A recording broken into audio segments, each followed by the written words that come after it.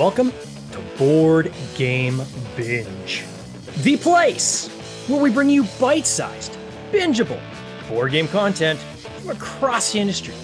I'm your host, James Staley, and in this episode, we're chatting with Josh Roberts, co-founder of Very Special Games and co-creator of their newest Kickstarter game, Tiny Laser Heist. Josh, welcome to the binge. How you doing, sir? Well, thanks. Thanks for having me, James. I'm glad to be here. Oh, it's great to have you, man. Every time I see games like this, it just brings me right back to when I was a kid. It really does.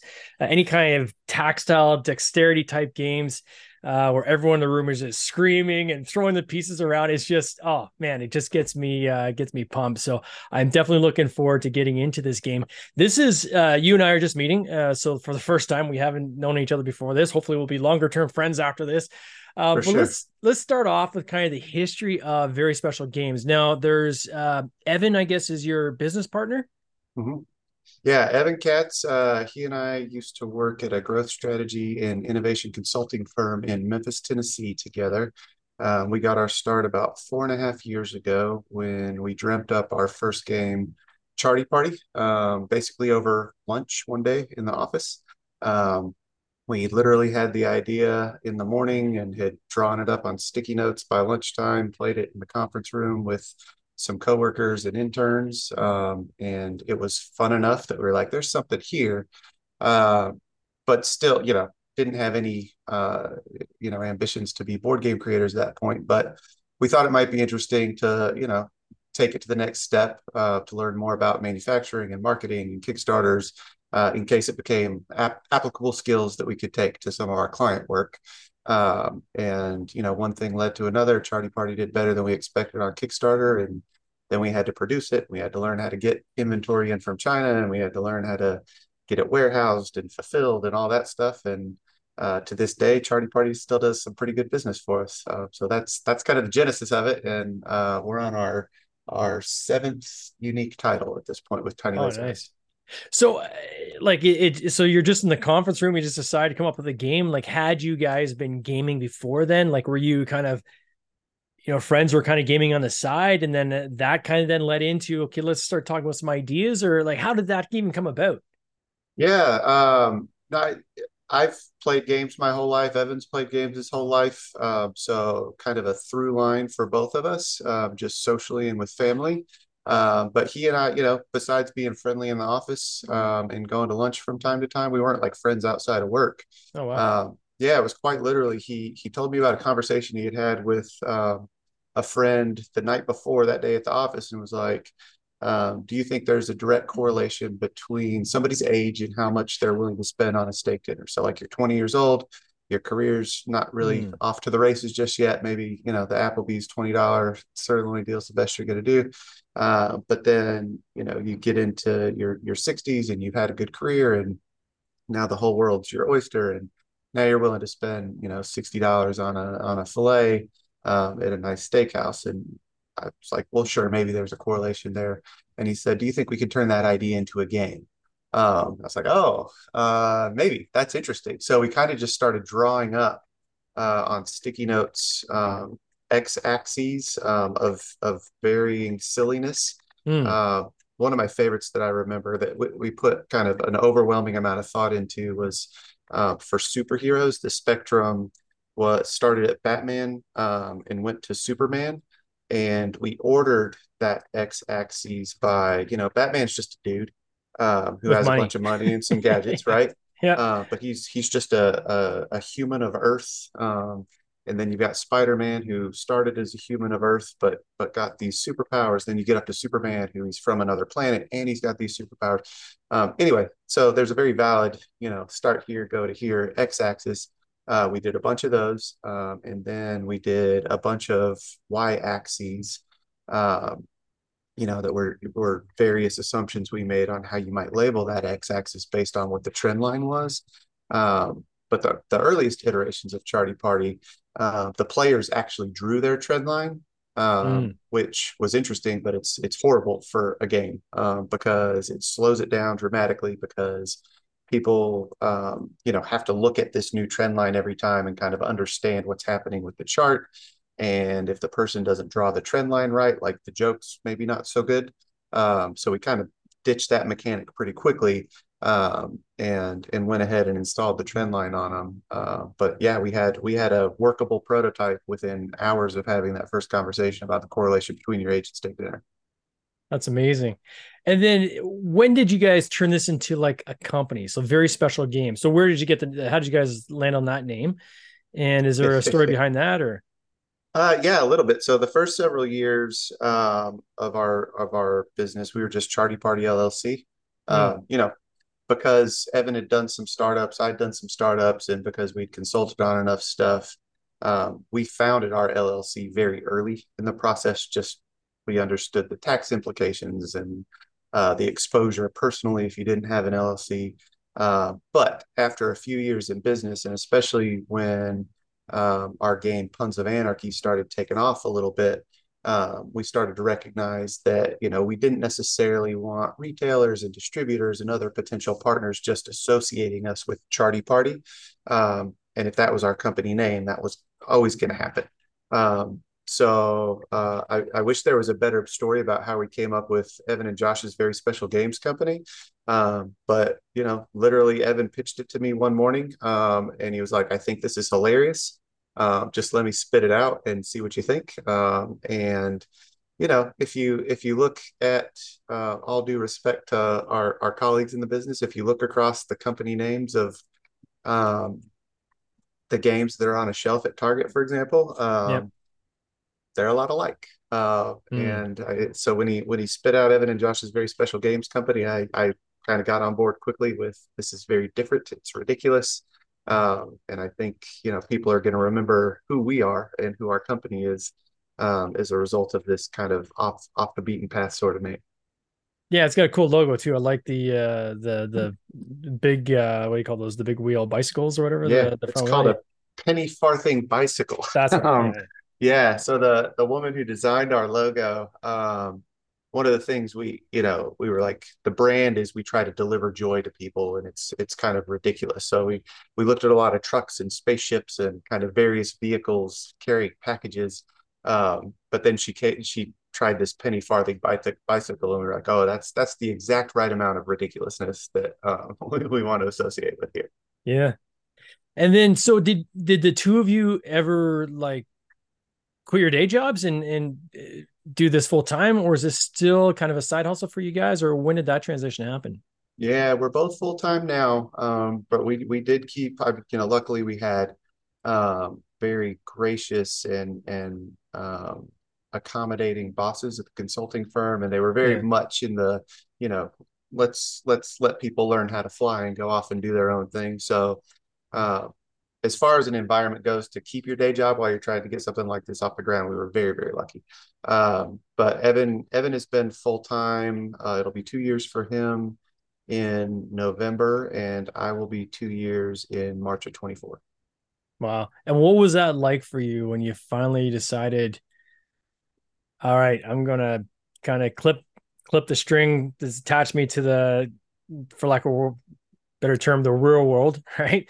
Yeah, And now move over to this side where, I mean, we're all in, right? And yeah, if you're not gaming, you're not eating, right? So, yeah. how's that transition for you? Uh, Man, that's maybe a bigger question for me than you meant to ask. So feel free to stop me if I start going on too many tangents here. But I think there was kind of a stew of things that happened. So this started coming together for us during the pandemic when the whole world's basically shut down. Yeah, And I think, as board games kind of had a nice renaissance during that when people were stuck at home. This was entertainment that could be delivered to your house, and it's something new and interesting you could do. And I think one of the bright sides for the people in our industry is we benefited from that. It's kind of weird and awful to say, but it's true. Um, so our business picked up, and our footprint got bigger, and it got more financially stable. At the same time, we're all working from home, and it's kind of difficult and weird to do good consulting work in that situation. Like you really need to go visit your clients' offices and see how it works and yeah, kind of understand company dynamics. And that just got, the consulting firm's still doing really well. And I really admire the people who work there and the work they're doing, but it got really hard for me specifically, and a lot less fulfilling and enriching for me. So that was kind of easy. And then kind of the real tipping point is our game Ransom Notes, was doing good business, and then it started doing great business. And it was like, just blatantly obvious that this is too big and has too much momentum, and we can't treat it like a side hustle anymore. Like, this is a real business and a real job, and we better treat it as such. Yeah. Yeah. It becomes, it goes from being a hobby to a job. Yeah. Yeah. Right. And that transition is, it's a shift, right? Because you go from, let's just make the best possible game we can make, which you still want to do, but at the same time, you always have that little person in the back of your head saying, okay, but how are we going to make money at this, right? How are we going to make sure our sales are at a level that it justifies the economies we need to make this thing, be produced at the level we want to be produced? Especially when I look at a game like your most recent one, which we'll get into now, the Tiny Laser Heist, where I mean, this isn't just cards in a box now, right? Like we're now dealing with a custom design. There's plastic, there's string. Now you're getting into like safety testing and all this kind of like it's a different ball of wax, right? And a game like that, you probably don't want to be producing small quantities of. You need to be producing large quantities of. Where did the idea of this Tiny Laser Heist coming from? Sure. So we keep a Google Slides document that's probably 80 slides long now. And anytime either Evan or I have an idea for a game, and the idea can be as simple as, here's a cool name, that kind of evokes what the mechanics and what the gameplay might be. We'll put it on a slide. Or if we have an idea of, what if we smash these two mechanics together, we'll put it on a slide. What if we did something that looked like this? We'll find some images on Google Images, or we've been using Midjourney AI quite a bit, Mm-hmm. to make images that are just like, what if images. And then in our development cycle, we when it's time to make a new game, which it'll be pretty soon, since Tiny Laser Heist is on Kickstarter and off and running, we'll go back to that slide document. We'll look at 3 to 5 that we're really interested in and think have potential, and we'll start cultivating those.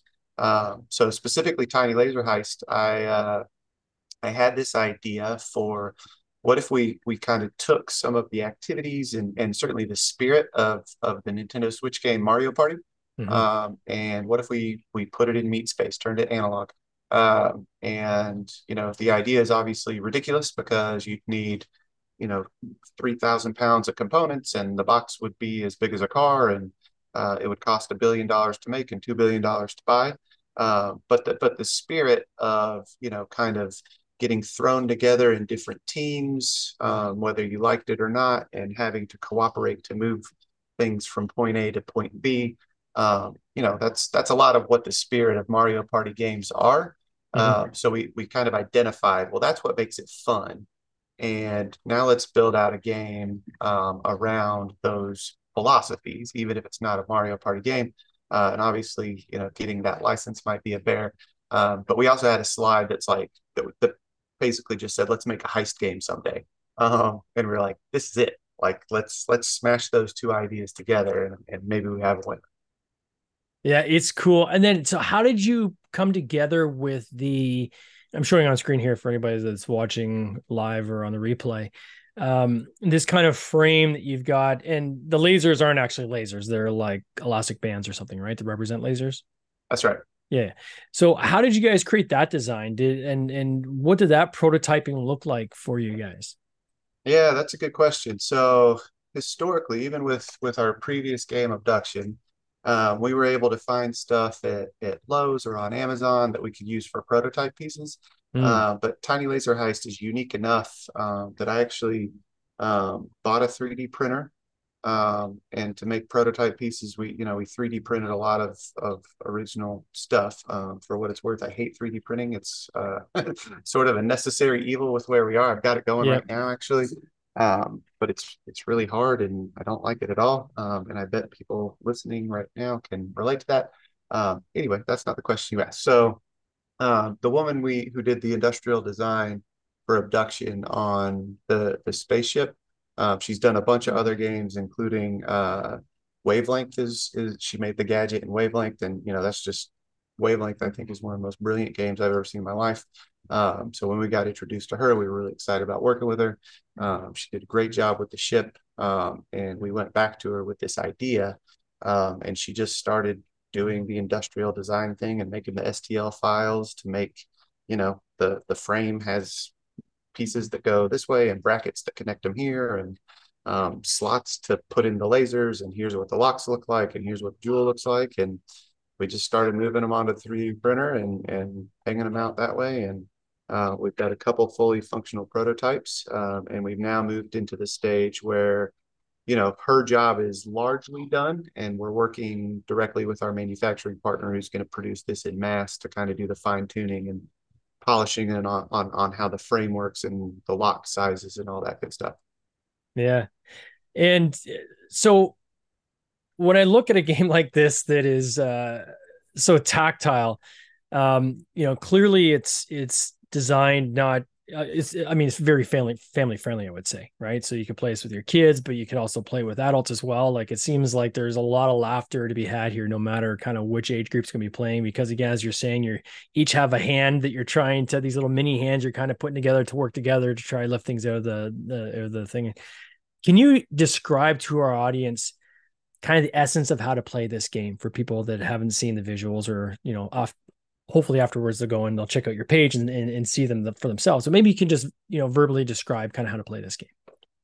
Yeah, sure. So Tiny Laser Heist is a highly competitive but unfortunately cooperative heist game where the each player takes a turn as the mastermind, and the mastermind administers each turn by recruiting their heist team. Quick note: we tried to take like the best thing about heist movies, and figure out how to put it into the game. So we've got to put together our team, and there's mechanics in the game that uh, kind of make it so you sometimes have to work with people you don't want to, and you don't necessarily understand their motivation. And then you make a plan for how you're going to steal a jewel out of this museum. And you do that by there's a stack of padlocks on top of each jewel.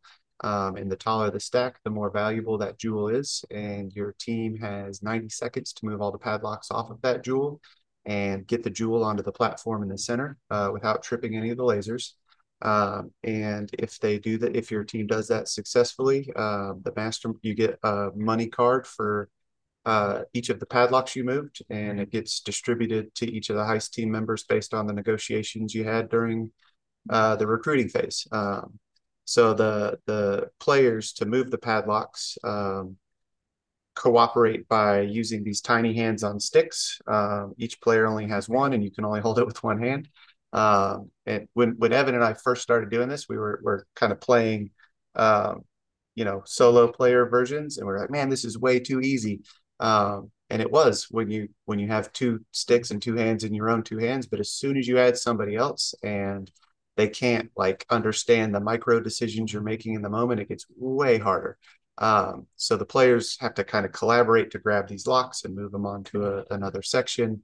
And oftentimes a heist, can take 3 or 4, sometimes 5 players to actually get it done.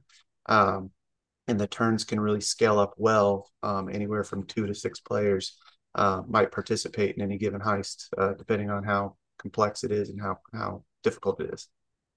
And what I found interesting when I was reading through, when you have the ability to kind of, I guess, get in on that particular heist, right? So you can verbalize, hey, I've got such and such cards, which are going to make this easier if you guys let me in on this, but I want kind of a piece of the action. So you got a little bit of a negotiation you can do there as well.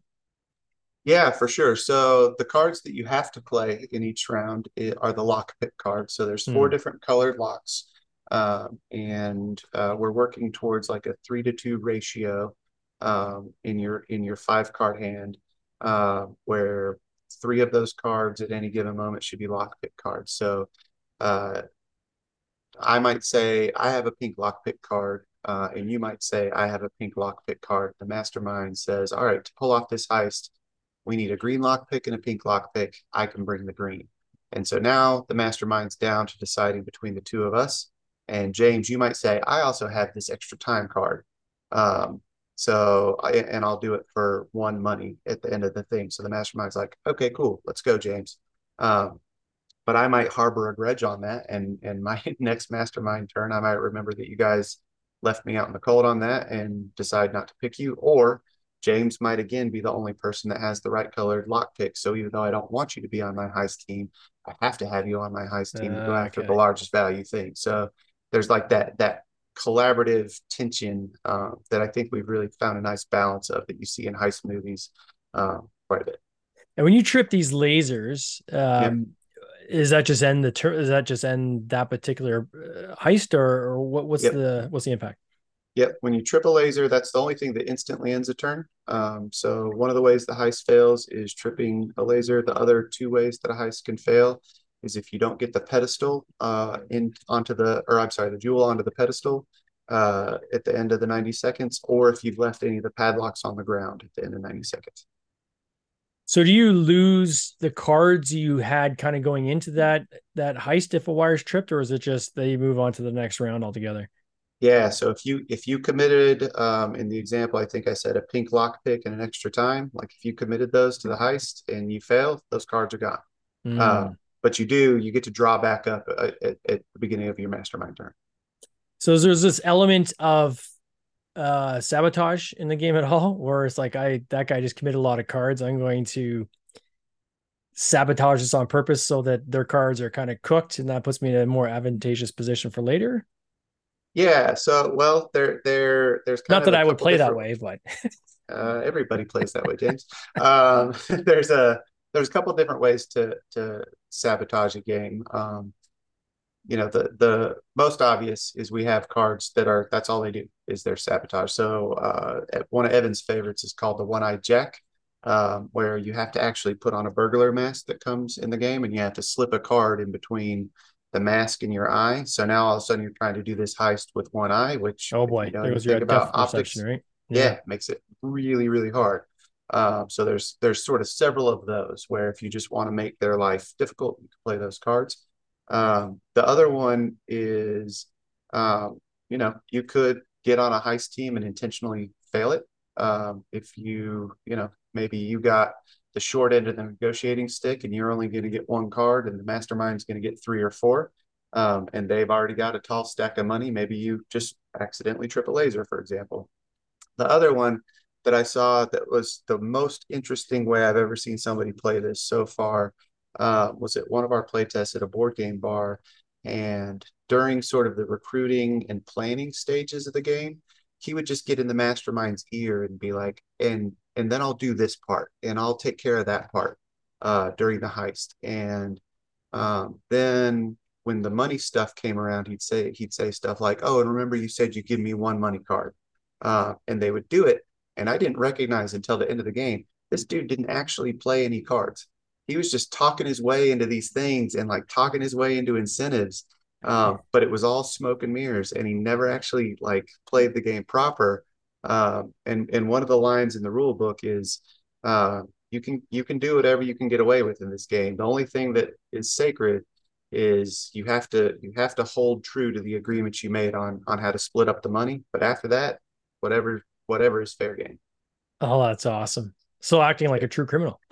Yeah, I hope so. Yeah. So this plays 3 to 6 players, which I think is awesome because more and more when I'm going to game nights, I'm seeking out games that play at a higher player count. I'm just finding that, especially with meetups and so forth at local locations, right? There's always a moment where you got to have 5, 6 people minimum in a game, just based on the way the audience kind of splits up. So very cool to see that you guys have gone that direction. I'm going to put this in Canadian dollars just because it's the only way I can see it, quite frankly. But you're at Sure. $113,000 on a $13,000 goal. So like he got 24 days to go. You've smashed your goal, right? Like 10x already, and you still got your entire campaign to go. So congrats on that. You guys got to be just ecstatic on how this is funded so far. Is it hit kind of where you expected it would be? A little bit better, softer? Where are you at right now? Yeah, it's off to a good start. I think you have high hopes every time you hit launch on a Kickstarter, and I think we're kind of right on the line of where we would be happy with how things are going. So not super ecstatic. This isn't a life-changing campaign necessarily, but Yeah. it's certainly good, and it's never lost on Evan and I um, that a lot of people make a lot of cool stuff that gets on Kickstarter and doesn't get the attention it deserves. And we're very fortunate to be able to have done this again and achieve what we've achieved with this one. Uh, so it's going well. Yeah, I always say like it's no matter how good your campaign's going, you always want more, right? You always hope for more and hope for it to be bigger. Especially when you're doing this for a living, right? Like because I mean, Yeah. this is how you now eat, right? So of course you want it to be as big as possible. But part of that is even building up what I call the war chest for subsequent campaigns as well, right? So it's not about okay, just how can this fund and is this going to generate enough income for us, but we actually need to account for even more income to then help fund the machine, right, and keep the machine churning out games going forward. And it just takes one. I think it was James Hudson that actually said this at one point, is most publishers are one bad campaign away from folding, right? Like it really is. Like you have one dud, and I mean that just drains your war chest, and then it's kind of starting back at from scratch, trying to rebuild that that buffer back up. So as soon as you cross, I think the six figures, within a couple of days, I think that's at the very least, maybe it's you always want more, but at least you have a little bit of relief, I think, right? That we're not chasing a goal. This thing has got enough where we're gonna have good economies of scale when it goes to manufacturing. Now let's just see how big we can make it, right? Yeah, we're fortunate. We've got a game called Ransom Notes, which, Yeah. long story short, is 250 prompt cards that are just kind of ridiculous scenarios. One of my favorites is write the eulogy for your boss who you openly despise. But it can also be stuff like write a radio jingle for your toothpaste store, write your grandma's Tinder bio, just, whatever Evan and I came up with when we were writing.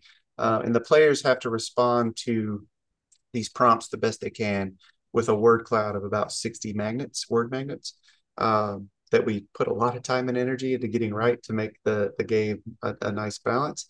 And that one does really well for us online. There's a house party edition version of it in Target right now, which if you're not familiar, Target's big retailer in the US, got about 1,900 stores. So we're very lucky to be past if this Kickstarter campaign didn't go well, we wouldn't have to fold up shop. It would be devastating, but it wouldn't close the business. Yeah. Um, and we're lucky to be in a position where we kind of, when you talked about kind of the long tail and what's the scalability of something, we're kind of in a fortunate situation where we can take the earnings from Kickstarter and we can just buy inventory with that. Yeah. So now if we have 3 or 4 thousand Kickstarters to fulfill, but we were able to buy 30,000 units to inventory. Now we've got 27,000 units that we could try to sell during the holidays into retail, all that stuff. And we were able to jumpstart it with the Kickstarter campaign. Are you using distribution networks or are you selling direct, or how are you guys reaching some of these big box stores? Yeah, the overwhelming part of our business is e-commerce. So Mm. that's kind of important to know about very special games. But we do have a partner called PSI Publisher Services Inc., who have been great about getting us in front of the buyers at Target and Barnes and Noble and Books a Million and Kohl's and kind of various others, to help get our games on the shelves. And we've had some success with Ransom Notes, Abduction, Puns of Anarchy, and we're in the middle of we rebranded one of our games. It's going to be called Vens with Benefits. That's going to be in some retail places as well. And like I said, PSI has done a great job growing us up in the retail space. No, it's amazing. What comes next for you guys? So you were saying earlier you go back to that slides presentation to kind of pick the next title. Have you guys already picked your next title, or kind of where you at for kind of what comes after this? Yeah, so we'll go back to the slides document. We'll try to find 3 to 5 that we wanna see if they're worth growing up, and we'll try to get it on Kickstarter roughly this time next year, with any luck. Oh, nice. Well, I want to wish you all the best, Josh, on this campaign. I am so excited for you guys. It looks like so much fun. I saw in the kind of lobby there, people chiming in saying how much fun this game looks. So I definitely can see the excitement around it, and I'm sure you're gonna be very happy with where this thing ends up. Yeah, thank you so much for having me. We're proud of this one. The playtesters have been having a blast with it, and I really look forward to early next summer when we can get it in people's hands and start seeing the videos and getting the reviews. So thank you for having me. I really appreciate it, James. No worries. Take care, my friend. Cheers. This has been an episode of the Board Game Binge podcast, hosted by James Staley, produced by James Staley and Mike Bruner, with original music by Nick Smith. If you would like to watch these interviews live, simply subscribe to our YouTube channel, Board Game Binge, and you'll get access to live interviews, giveaways, and interesting board game content from across the industry. I can't wait for you to join us. See you next time.